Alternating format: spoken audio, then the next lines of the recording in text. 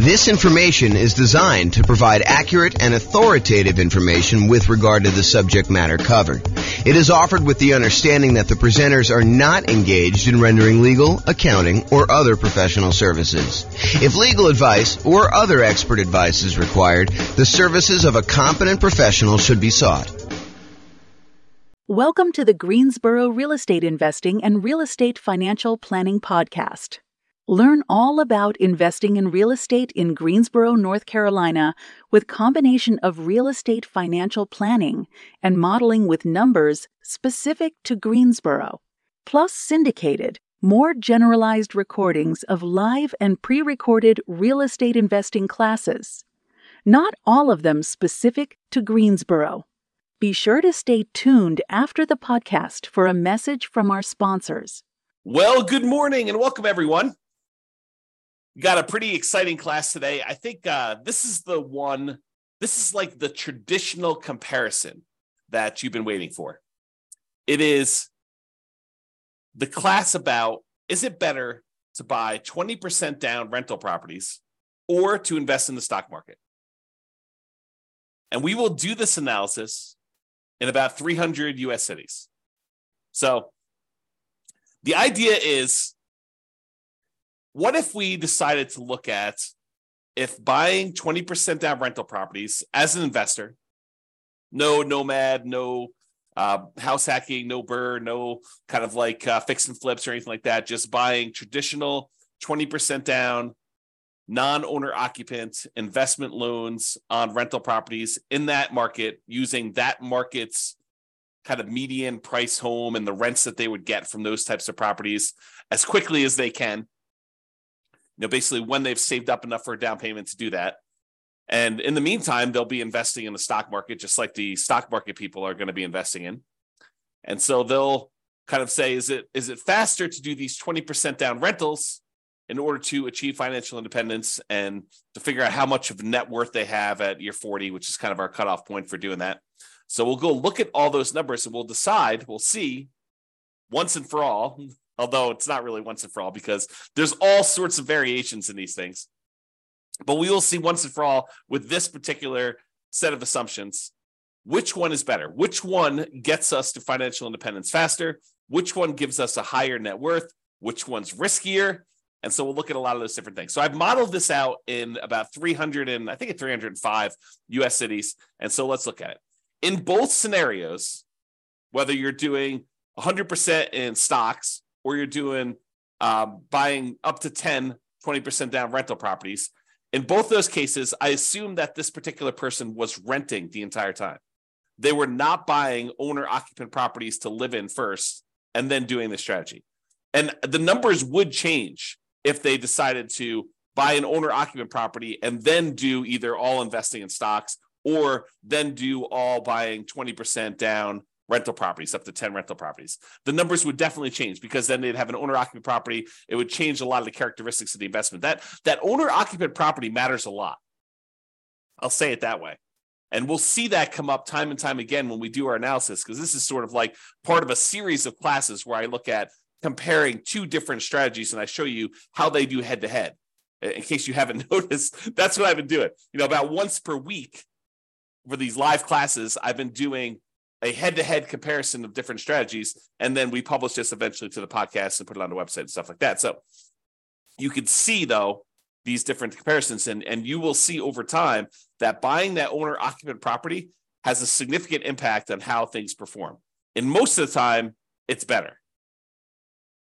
So if you get nothing else from this stuff, look hard at whether you should buy an owner-occupant property first in your marketplace. Okay, so in this case, though, we're talking today about putting 20% down, buying rental properties, or investing in stocks. In both of those situations, both those scenarios, they're renting the entire time themselves. They are not moving into a property that they own. Okay, trying to make it as fair of an apples-to-apples comparison as we can. In the cases where they're putting 20% down, they save up their money until they have 20% down for non-owner occupant property, and then they repeat that until they have 10 properties, 10 rentals in total. Then they stop buying. Any extra money that they have coming in, they stick in the stock market, just like the people investing in stocks, except these guys would have 10 rentals at that point. They buy the next property when they've saved up enough money for the down payment, plus any closing costs, plus 6 months of reserves for their personal expenses, plus 6 months of reserves for every property that they own so far. So if they only own 2, they need 6 months of reserves for those 2. If they own 8, they need to do reserves for all 8. And additionally, they need to be able to qualify for the loan based on a 45% debt to income ratio. We don't just give me a pass and say you don't need to qualify for a debt to income ratio. We do that calculation. So in markets where you have, challenging economics, where the prices are really high and rents are not quite that high, and that actually hurts your debt to income ratio because maybe you have negative cash flow on them, then we need to overcome that if you're really close to your debt to income ratio in order to be able to buy the next one. In cases where buying a property has really good cash flow economics, the amount of the price to rent ratio and your expenses on that property are such that when you buy a property, it actually helps your debt to income ratio, then that actually is probably not a factor. Your debt to income ratio will be easy to achieve there. Okay. But we do that calculation. So it's important for you to realize that is a factor in this stuff. And while the 20% down people are saving up to buy their rental properties, they're also investing in the stock market with any extra money they have. So I've assumed that they're taking the extra money that they have and they're investing in, some type of index fund or something like that in order to save up their money and get a return on it while they're waiting to buy their property. So they're not significantly handicapped by having this money in some type of really low return thing, while the other people who are doing only stocks have it in some type of really good stock market account. And the people that are investing in stocks, they don't have any property at all. This is just stocks completely. And if you want to see the comparison of this, I have the URL on the screen. I'll try to put it in the show notes. If you're listening to this on a podcast, so you can kind of go and tag that. If you're watching the video, you can see it there and type it in. Or just go to the model page and you can go find the one that says 20% down payments versus stocks. And you can find it that way too. All right. So what does it mean for them to be financially independent? I want to talk about this so that you understand what triggers someone being financially independent. And this is the same definitions I've been using for people when they're thinking about being financially independent themselves, but this is the mathematical way we determine if someone is financially independent. And it comes from 5 different sources. I'll cover the 3 easy ones first. There are 3 sources that are super easy. It's all the passive income. So passive income from any Social Security, which we're not modeling in this case. Passive income from any annuities that they buy. You can buy an annuity. It's an insurance product. You basically pay a fee or pay a series of fees in if you're paying monthly or yearly or whatever it is. And then the insurance company will pay out a certain dollar amount each, whatever it is, month or year, to you as part of the annuity. So you could buy annuities. You could have Social Security, or if you have a pension, those count. Those are the 3 that we're really not talking about today, but those are 3 that would contribute to someone being financially independent. The 2 we're primarily focused on today is, number 1, net positive cash flow from rental properties, and number 2, any invested assets that they have, like assets they have invested in the stock market, as an example, times the safe withdrawal rate. And that gives you, if that number exceeds your expenses, then that means you're financially independent. So either the net positive cash flow you have coming in from your rentals exceeds your expenses, or your invested assets times your safe withdrawal rate exceeds your expenses, or some combination of those 2 exceeds your expenses, then you're considered financially independent. So let's say your expenses, I'll say this too, the expenses in each city vary. So the person living in Mobile, Alabama is earning a different amount than the person living in Los Angeles, California, because they need to be able to afford properties in those marketplaces. And someone who typically works in Los Angeles makes more on average than someone who works in Mobile. Just kind of looking at the numbers of what income people make in different areas of the country, we kind of adjust for that. And we base it on being able to afford a home in that particular marketplace. Okay, so we adjust those. So that's saying if the net positive cash flow from all their rental properties exceeds their expenses. So if you're making $10,000 a month, you need your cash flow from your rentals after all the expenses like taxes, insurance, maintenance, PMI, principal, interest, mortgage, your maintenance, your management, all of the expenses get subtracted. Your net cash flow has to exceed that $10,000 a month in this example. Or if you've got whatever it is, $5 million invested in the stock market, and you're timesing that by a 4% safe withdrawal rate, which I think is what we use for this, then that would be whatever that is per year. 5 million times 4 is that $200,000. So they're making in excess of what they would need to do in that particular case.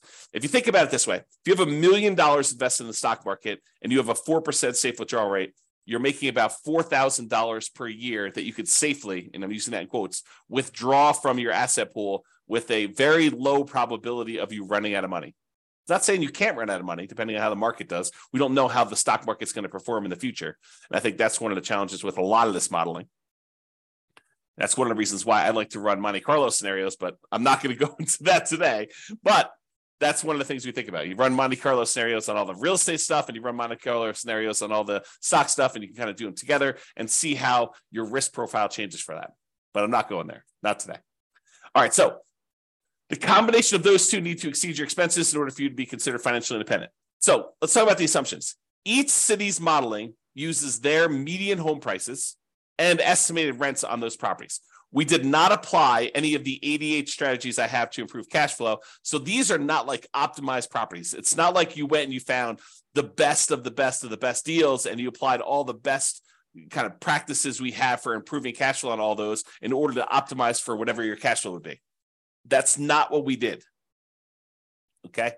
So these are sort of like run-of-the-mill, median-ish price properties. You could do a lot better than this, kind of picking your things. And also, I would say I somewhat handicapped stock market. I think some people would argue the stock market has done better than what I used for my assumption, which was 7%. I use 7% per year in the stock market. Some people are like, well, James, that's really low. I mean, the stock market's obviously returned whatever you believe it to be. And I'll say, I think this is a defensible position, depending on what you're investing in the stock market. But, if you invest in other things, maybe you do better than this, maybe you do a lot worse. And that's why you could change these assumptions and see how it affects things too. Okay. So each city's modeling uses their median home prices and the estimated rents in those properties. We did not apply any of the 88 strategies to improve cash flow. Just talked about that.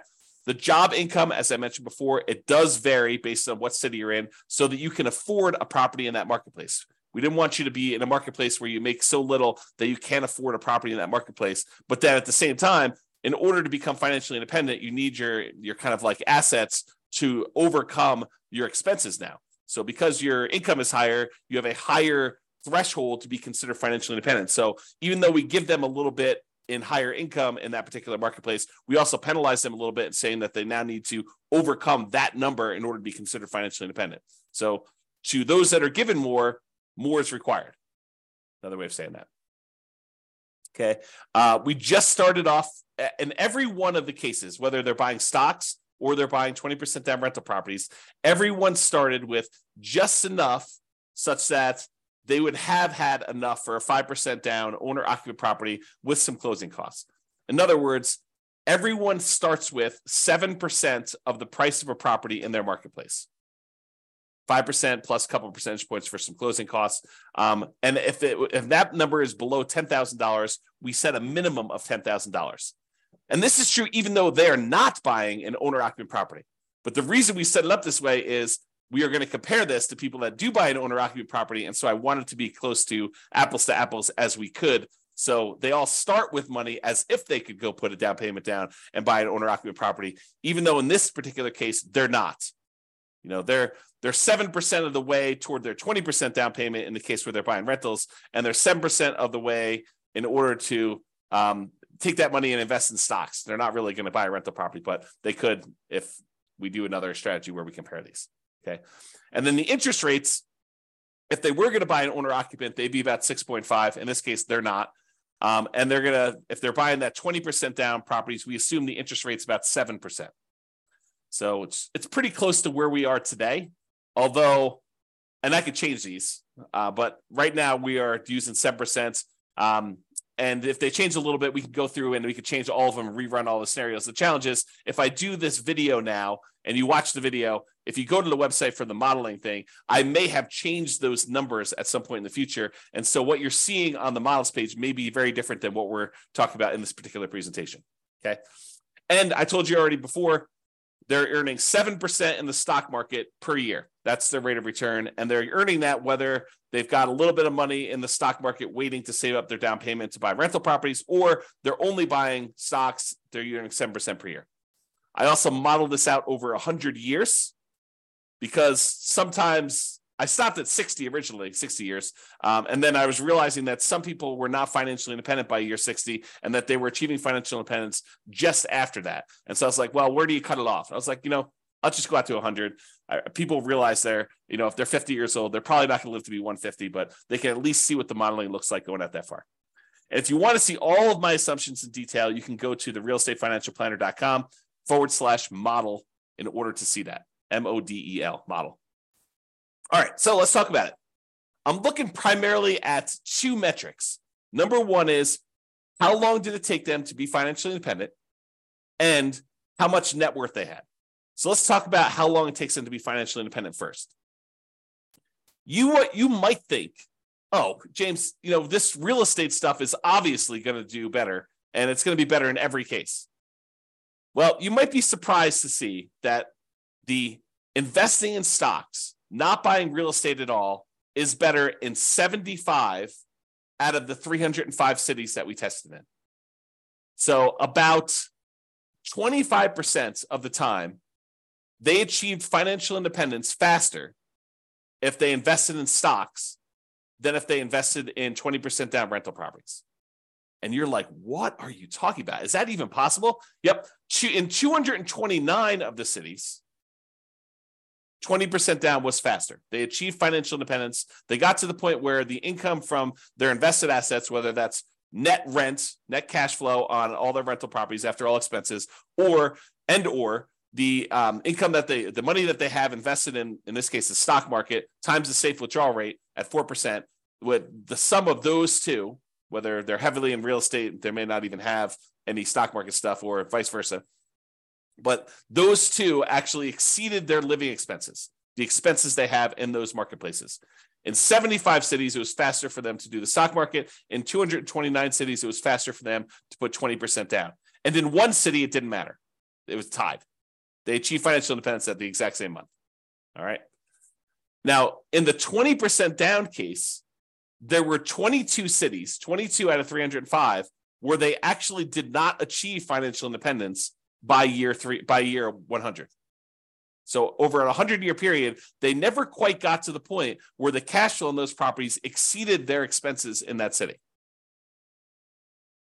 which is pretty interesting, Now, again, we're not optimizing these properties. You could do better. And in fact, because you're not having to buy them in your city, you could choose a different city to do this in, city that has better economics, as an example. Okay. Or they may have enough net worth in the properties that they bought where even though the cash flow didn't quite get them to financial independence, they could, in theory, at least sell off some of those properties or all of those properties and convert it to the stock market or convert it to free and clear rental properties and actually have achieved financial independence. We didn't do any of that modeling, although we do that in other scenarios where we go head to head. This is sort of like the basic version. In cases where they invested in stocks only, all of them, all 305 actually achieved financial independence within a 100-year time period. All right. So there were 22 cases where 20% down did not, and there were 305, all of them achieved it when they did stocks. All right. This chart breaks down how many of the cities achieved financial independence at what time. So this is the low time. So, this is like 100 months. This is like 1,200 months over here. The red kind of area is the number of 20% down ones that achieve financial independence there. So, for example, at about the 300-month mark, there were about 20 of the cities that achieved financial independence. And you can see that the 20% down ones are spread out, I wouldn't say exactly evenly, but relatively evenly over time. Kind of like a little bit more in this kind of like 200 to 600 range, a lot fewer the later on you go. There are a couple really early ones where you achieve financial independence very, very early in those cities. However, the stock market one is very different looking. There's a whole bunch, almost 80 cities that achieve financial independence, just after this, whatever this is, 550 month period. And then there's a bunch that kind of achieve it right after that. And then a whole bunch kind of like taper off so you don't have very many at all the later you go. And so you could see the characteristics of when you achieve financial independence look very different depending on whether you're doing 20% down or you're doing stocks only in those different markets. Like when you're likely to be financially independent looks very different. There's a wide range when you put 20% down. There's a kind of like hard left-hand side, lower end boundary for the stock market one, but then it kind of grows, kind of like tapers off pretty rapidly there. And a lot more of them achieve financial independence kind of like in this time period, if you're looking at that. Okay. All right. Now this chart, this shows you how much better, how much faster investing in stocks is or investing in 20% down is for each individual city. So each one of these dots is a particular city. The number here on the left-hand side shows you how many months better or worse it is. So here's 0. On 0, these would be the same. So this is the one where it was exactly the same.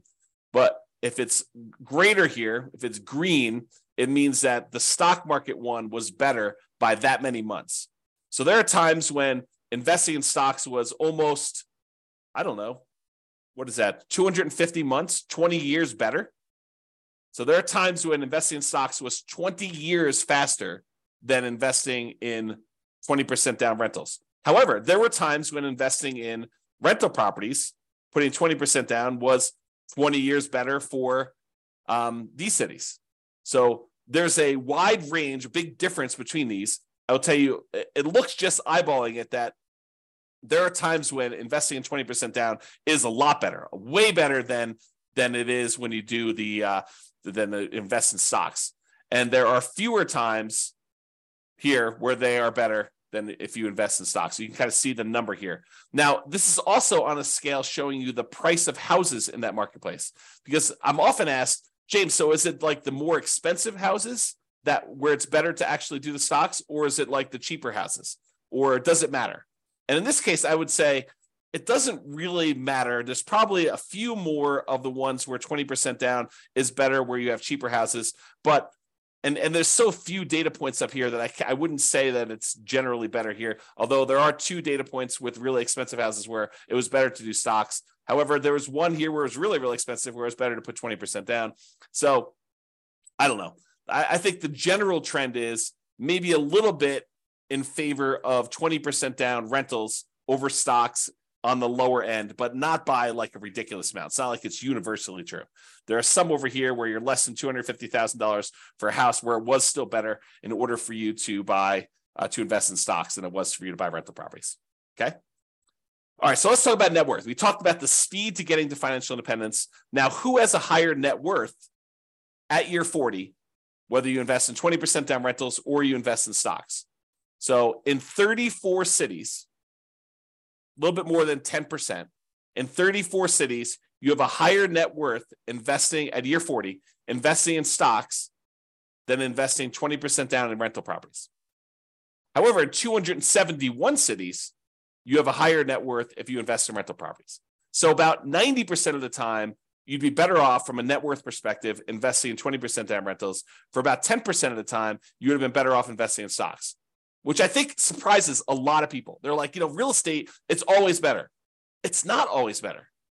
It's most of the time it's better, but it's not universally every single time better.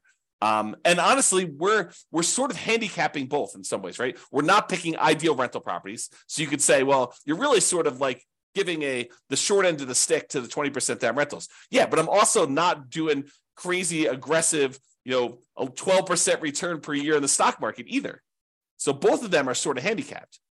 And depending on what actually happens, we won't even know. Like we could predict the future right now, based on some reasonable assumptions about what has happened in the past. But I mean, we could see 17% per year in the stock market. And in that case, the stock market would do probably better than a lot of real estate stuff, provided the real estate does the same as what it's done. Or real estate could go on a tear. I mean, this last year, when interest rates have risen, it's been slowed down quite a bit as we try to get inflation under control. However, going back even before that, the last 5 years, where real estate prices have gone up like crazy, if that growth rate were to continue, yeah, real estate would look amazing, right? But We're not seeing this like ultra low interest rate environment where we're seeing 3%, 3.5% loans on non-owner occupant properties, and property values going up 10% a year and rents rising almost in line with that. I mean, we're not seeing those things, and that is not historically over a very long period of time what has actually happened. So I don't think we could use those numbers and be kind of like reasonable about stuff, to be fair. So we're using very reasonable long-term numbers. I think we're using 3% per year for appreciation. Got to give you an idea. We're using current interest rates, current rents. Although I'm not an expert in every one of these markets. Maybe you go look at my assumptions for your particular city. And you're like, James, you're off. You're wrong on these numbers. Okay, fine. Reach out to me. Tell me what the right numbers are. We'll rerun them and do it. But it's only going to affect one of the cities. So a lot of these cities I feel pretty confident in. Maybe not every one of them. So there you go. So you can kind of see there. And there were no situations where it was exactly the same net worth at year 40. Now, this is that same type of chart before where we show you how much better. And instead of showing you how many months better, now it's showing you how many dollars better it was in net worth at year 40, broken out by the price of houses in those marketplaces. The red dots, each dot is a city, by the way. The red dots are the ones where the stock market had a higher net worth, and the green dots are the ones where putting 20% down had a higher net worth. And the first thing I'll point out to you is the ones where you put 20% down, there were a lot more cases where your net worth was not just a little bit higher, but a lot higher.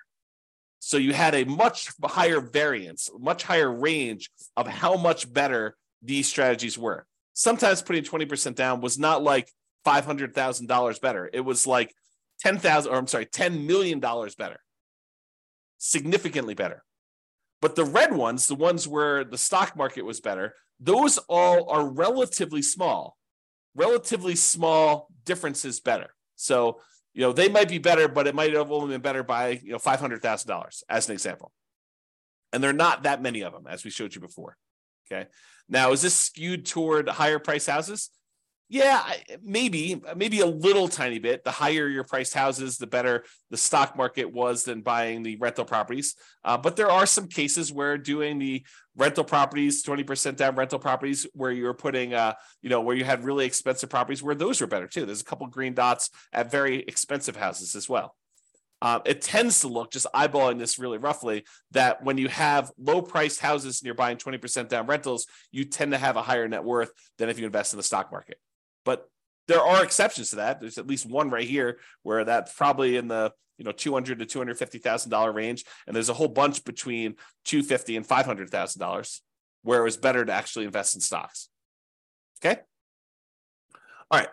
There were 21 cases where even with 6 months of reserves for your personal expenses, 6 months of reserves for a rental property when you buy a rental property, that the cash flow is so ugly buying rental properties that you ran out of money. And those were all cases where you were buying rental properties. You never ran out of money if you were doing stocks. Okay. And in 284 cities, you didn't run out of money in any of those. Okay.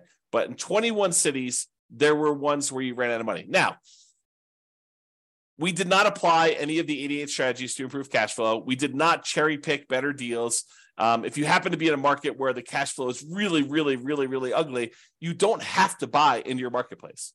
If you're in a city where, every time you buy a property, it's negative $3,000 a month cash flow, maybe you go to a different city. That just seems obvious to me. Or maybe you do a different strategy. You don't put 20% down in those cases where you'd have significant negative cash flow, because the more you put down, the less negative cash flow you're likely to have. Okay, so there are 21 cities with my assumptions where we did run out of money in this case, and you can go drill down into each individual city to see how they compare. Look at your city and see.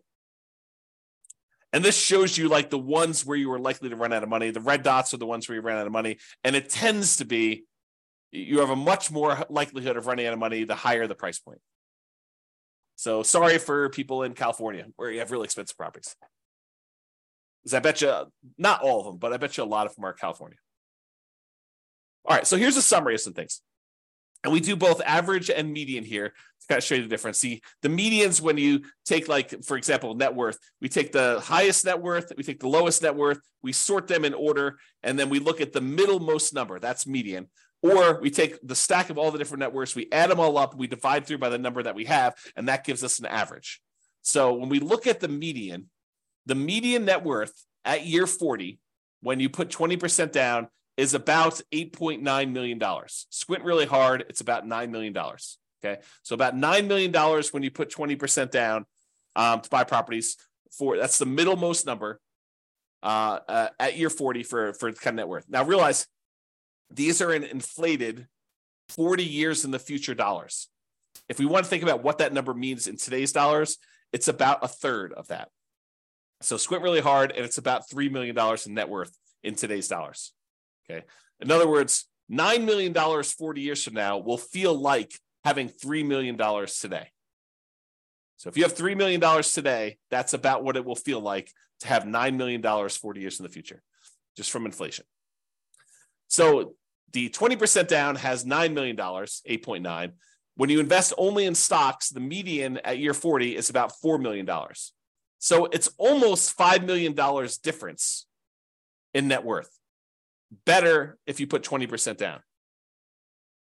So on median, the middlemost one here was almost $5 million better if you put 20% down versus if you invested just in stocks. That's a significant difference. And if you look at average, the average for 20% down for net worth was almost 12 million versus just about 4 million for the stocks. So it's almost $8 million difference if you look at average. All right. Now, it's really clear that you didn't buy any properties when you invest in stocks. You have about 10 on average when you put 20% down, or on median, 9.8 on average. So there are some cases where you didn't quite get to 10 with the stock market, with the average one when you're looking at that. In terms of how long it takes, the months it takes in order to achieve financial independence, like the minimum target monthly income in retirement achieved, that's what MTMIR, wow, can't even say that, achieved means. When you put 20% down, you achieved your financial independence in about 509 months. When you did stocks, you achieved financial independence in about 659 months. So it's about 12 years faster on median, or about 30% faster for you to invest with 20% down than doing stocks. Now, when you look at averages, it's about 25% faster. And a difference of about, well, let's see what that's, probably 11 years.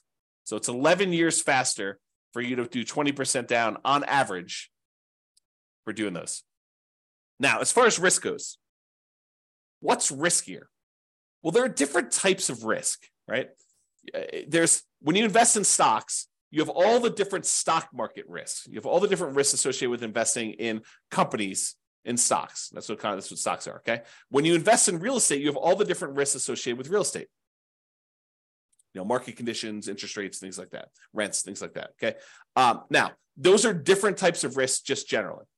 And I'm not going to try to compare those risks head to head, but there are measurable risks. Like how risky are you in the terms of debt to income ratio? Well, when you're doing kind of like your debt to income ratio for investing in the 20% down rentals, your debt to income ratio is higher. It's more risky for you to invest in the 20% down than to invest in stocks. And the average debt to net worth, 47% on average compared to zero, or the average debt to account balance, 219.84% to 0%. So in other words, because you're taking on debt when you're buying these 20% down rentals, and you're not taking on any debt when you do the stock market ones, you will find that you are riskier doing 20% down than if you are not doing 20% down, than if you're not taking on any debt at all. Okay, so in general, it is riskier to put 20% down. All right. I think I've been talking about this idea throughout, but median property and rent. You could apply the 88 strategies we have to improve cash flow, to improve the numbers for the one that has rentals. we're basically using the median price properties and what rent might be on those properties in each market. You should be able to choose and do better than that. And I do model some of those improvements in the other scenarios that we run or the ones that we plan on doing videos for in the future. So you'll see the impact of that as we go, or go look them up now. There are a lot of them are available. Now, if you happen to be an expert in your local marketplace, you look at my assumptions, and you're like, James, these numbers are off, go ahead and reach out to me and I can change them. And we'll change them and we'll rerun everything. Okay. Now, I'm not trying to find like the best case. I'm not trying to find the fact that you are a super deal finder and that you're able to find these ridiculously amazing, kind of like a really exceptional deals. What I want to find are deals where the typical real estate investor in that marketplace could do those deals. Where any investor comes in there, they could find a deal like what we're describing. I don't want to do like if you're like the top 1% of investors, you'll be able to uncover these deals. That's not reasonable. It's not a reasonable assumption for us modeling this long-term. Okay. Now, again, if you were moving into these properties, you'd have to buy into your local marketplace. But you could say, hey, I'm in a marketplace where cash flow is really, really ugly buying here. Maybe I should go look at another market around me or another market out of state, and I could invest in those. We did not model that, even though we would probably choose to do that, right? In a lot of cases, we're looking at a market, we're like, this is really ugly. I don't want to voluntarily take on a property that has negative $3,000 in cash flow. Maybe I'll go put more down, change my strategy, buy properties free and clear, go to a different market. There are all these different things we could do where we're not really limited by voluntarily doing really bad investing, really unsavory, high negative cash flow investing in that marketplace. So it could be a lot better than what we're showing if we use some just really basic common sense stuff of changing our strategy or doing something slightly different or applying the strategies to improve cash flow or whatever we're doing there. And then obviously investing in stocks is not directly affected by which market you're in. However, it is indirectly affected by how much you ended up starting with, because if you're in a more expensive market, you end up starting with a little bit more money. The amount you're earning, so if you're earning more in a marketplace, you actually are setting aside more into the stock market investments. How much you're saving and the criteria to be considered financially independent, because if you're in a more expensive market, your expenses are higher, so you need a higher hurdle to overcome to be considered financially independent. So all those things do factor in. I do take that into account. All right, so in conclusion, in our current market conditions, current prices, current interest rates, current rents in about 300 U.S. markets, using what I would refer to as less than ideal median price to rent properties, putting 20% down tends to outperform investing in stocks in terms of net worth and speed to financial independence. The market does matter, though. In some markets, investing in stocks is faster, more profitable, and arguably better. Generally, investing in real estate tends to be riskier, whenever you measure risk with debt, especially. It's best if you look closer at your specific market and apply as many of the 88 cash flow improving strategies as practically possible to improve on your own personal implementation. And you can do that. Just go to realestatefinancialplanner.com/model, MODEL, and you can see your city and go drill down into we probably have a couple dozen up right now. I'm planning on adding till we get to about 100. Provided the server can handle that load. We'll see how it goes as I really ramp up and do a lot more of these, because realize we're not just doing one, we're doing 300 every time we add one. So it gets very large. The data sets get very large over time. All right, so that's all I got for you. I hope you enjoyed this presentation. This has been James Orr. Have a great day. Bye-bye for now. With home prices up, mortgage interest rates up, and rents up, but not quite enough to counteract the higher prices and interest rates, cash flow on rental properties in Greensboro is harder than ever. Book a call with the Real Estate Financial Planner to apply our proprietary 88 strategies to improve cash flow on your rentals. See the show notes for a link to schedule your call and improve your cash flow today. If you're a real estate agent, lender, or professional in Greensboro that wants to help our real estate investor listeners, consider reaching out to learn about collaboration opportunities with this podcast. We'd love to add more value to our listeners by having you assist our investors buy, sell, and finance their real estate investments. See the show notes to schedule a call to discuss collaboration opportunities.